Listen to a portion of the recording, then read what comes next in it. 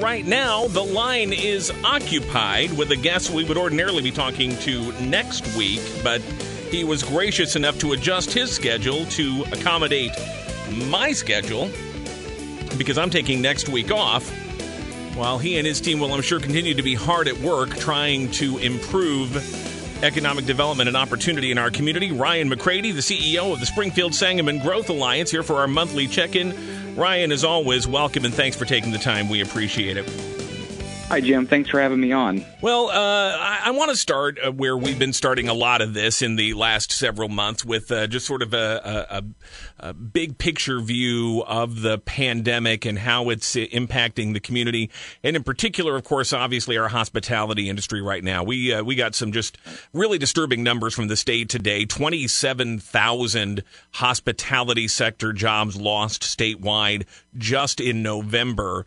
Bring that down to the Sangamon County and the Springfield level as to what impact this is having, and what sense do you have as far as how much of that industry is going to be left once we're on the other side of this pandemic? Well, I think a lot of it's going to depend on how long the restrictions need to stay in place, and then also if there's going to be any targeted industry stimulus from the federal government. I mean, there are some industries that have just been severely impacted by the pandemic, and some not so much. We do know when we look back at the first round of stimulus that the stimulus that was put out to folks actually created somewhat of a floor in the economic impact from the pandemic, because that money, a high percentage of that money gets spent by the individuals who do receive it. So the overall impact, and whether this hospitality industry, whether some of those businesses are able to stick around through this or not, is yet to be determined. But I think a lot of it's going to depend on just how much longer this has to go on. I know a big part of what you do in normal times is working with existing businesses on retention and expansion and things, and those jobs have taken on a new urgency, of course, right now in the current situation. As we're waiting to see what exactly Congress does, what other help is out there, and are you playing any role at all in working with not just the bar and restaurant industry, but other small businesses that have seen their bottom line so dramatically impacted here? Is there anything that you and the Growth Alliance can do to direct people toward assistance? Yeah, we do. We work with a lot of our partner agencies around the community, whether that's Kevin Lust at the Small Business Development Center, Kate Davidson at Innovate Springfield, Chris Embro at the Chamber of Commerce, also working with our workforce partners to try to find anything that we can do. All of those groups, and along with the Alliance, have been having a number of education sessions for small business owners, whether it's sessions to inform them of different types of state and government assistance that exist. As you know, the Department of Commerce has had a business interruption grant program, what they call the BIG program, out there, and have made more than one round of grant awards for those folks. So it's making sure that those businesses are aware of the programs that exist and just trying to do anything we can to assist them. We talked to a number of them. Like I said, some industries are impacted much more than other industries, and every industry is impacted in somewhat of a different way. The point of delivery of that product or service is becoming much more important than it ever has been due to public health concerns and the pandemic. So the whole customer value proposition is changing also for a lot of these small businesses. Does the Springfield Sangamon Growth Alliance have any contact with our congressional delegation? Are you talking to them about local needs and about what this relief package or future legislation should look like to provide real, meaningful assistance? We do the best we can to communicate that. So we do find the delegation willing and open to hearing our comments and thoughts. We do stay well connected with them also, along with our state and local elected officials. They communicate with us. They're willing to hear our feedback. And the State Department of Commerce has many times reached out to the Alliance to get our thoughts and feedback on programs they have and programs that they're considering designing. And we've actually facilitated conversations with a number of small businesses in the community directly with the Department of Commerce so they could hear from the small business how the programs that exist are helping or not helping them, and what kind of programs could help them more in the future. Ryan McCrady's here with us, the CEO of the Springfield Sangamon Growth Alliance on WMAY. Ryan, let's look ahead a little bit to 2021 and something that has come up in the last few days, a proposal being floated by the city for a public funding component for this sports complex being talked about for Legacy Point. I was a little surprised when I saw that part of what they're basing this on is an increase in the hotel-motel tax, because just like bars and restaurants, the whole hotel industry has been very badly hurt by all of this, and yet the local Hotel and Lodging Association is on board, and I understand that the Growth Alliance is also in support of this whole idea. Tell me about the discussion surrounding it and why you think this is going to be a good thing. Right. So the Legacy Sports Complex, although it's geographically centered in one place, we know based on economic impacts that the entire community is going to see a positive impact from that, because there is not enough food and lodging directly adjacent to that park to be able to service it. So the reason the Hotel Lodging Association was in favor of the citywide increase in hotel-motel tax is they anticipate and know that they'll get heads in beds, so to speak, from different programs that exist out there.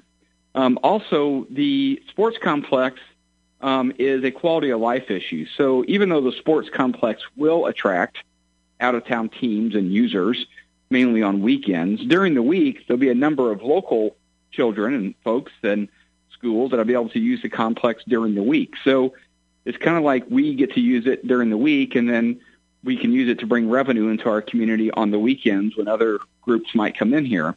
The public funding, the incentives that the developer has asked for from the city, based on what I know, and I've not seen a final development agreement, are things that are generated back to the developer after the development's complete, after they've made their investment, and after it's up and running. So these are not checks written out in front of the time of the development. These are incentives that come back later on down the road, and they're based on increment, right? So you have to see that additional economic income and impact for the developer to see their portion of the incentive. And for those reasons, we felt like it was important that the Growth Alliance support something like this Legacy Sports Complex. And how confident do you feel that the votes will be there on the city council and you'll get the support that you need to actually get that package approved and make this a reality? So although we have sent a support letter to the city council, I have not taken time to have individual conversations with the council members. I feel like that's a decision and a conversation I'll have with the city staff. Of course, I would be more than willing to chat with any of them that contacted me, but I have not done any measurement of anticipated vote of the members of the city council. In addition to retaining local businesses, obviously attracting businesses and jobs is another big part of what you do. It is a part of the job that seemingly got a lot more complicated this week when Governor J.B. Pritzker talked about a $3.9 billion budget deficit in the current fiscal year and the need for some deep cuts. Could include cuts in terms of state worker furloughs and things, maybe cutbacks in some agencies, and state services potentially too. This is a state that's had fiscal problems for a long time, but how much does that complicate your efforts to draw companies and businesses into our area? Well, those kind of discussions can always complicate things, but we refuse to let them be an excuse to not be successful. So we still get up every day, and we will continue to go forward and sell this community. Despite the financial challenge facing the state of Illinois right now, Illinois has some undeniable benefits for business, the geographic location, the fact that Illinois has more transportation infrastructure than any other state in the United States, the fifth or sixth lowest cost industrial utility rates, the Midwestern work ethic, and a number of other items that make Illinois a very attractive place for business. And businesses are still looking at Springfield and Sangamon County and Illinois. We are still working through a number of site attraction or interest calls from potential businesses. So despite all that, the phone is still ringing, but we will be actively marketing our community out to businesses to try to attract them here. Ryan, finally, this is likely to be our last chance to talk before the new year arrives. So what are yours and what is the Growth Alliance's goals for 2021? Well, going into 2021, you'll see a much more active and aggressive community marketing program through Thrive and SPI, working with a number of partners around the community like you and Midwest Family Broadcasting. Also, we'll be doing and ramping up our business attraction efforts directly to individual businesses that we'd like to see become part of our community. But at the end of the day, we're very optimistic about 2021, and I've taken some time to kind of research how the economy responded after the Spanish flu pandemic.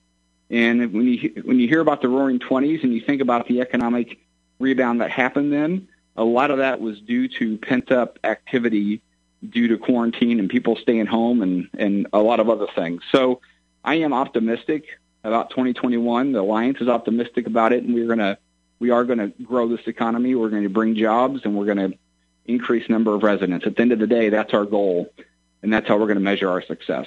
Well, if that analogy holds up, it is reason to be optimistic about 2021 and beyond, although be careful about 2029 maybe when that finally rolls around. But well, even the best economic predictions aren't that great after about 18 months out. So, but economists are optimistic about 2021. And I have to tell you, Jim, economists aren't usually optimistic about anything. I always say that economists have predicted 10 of the last 5 recessions.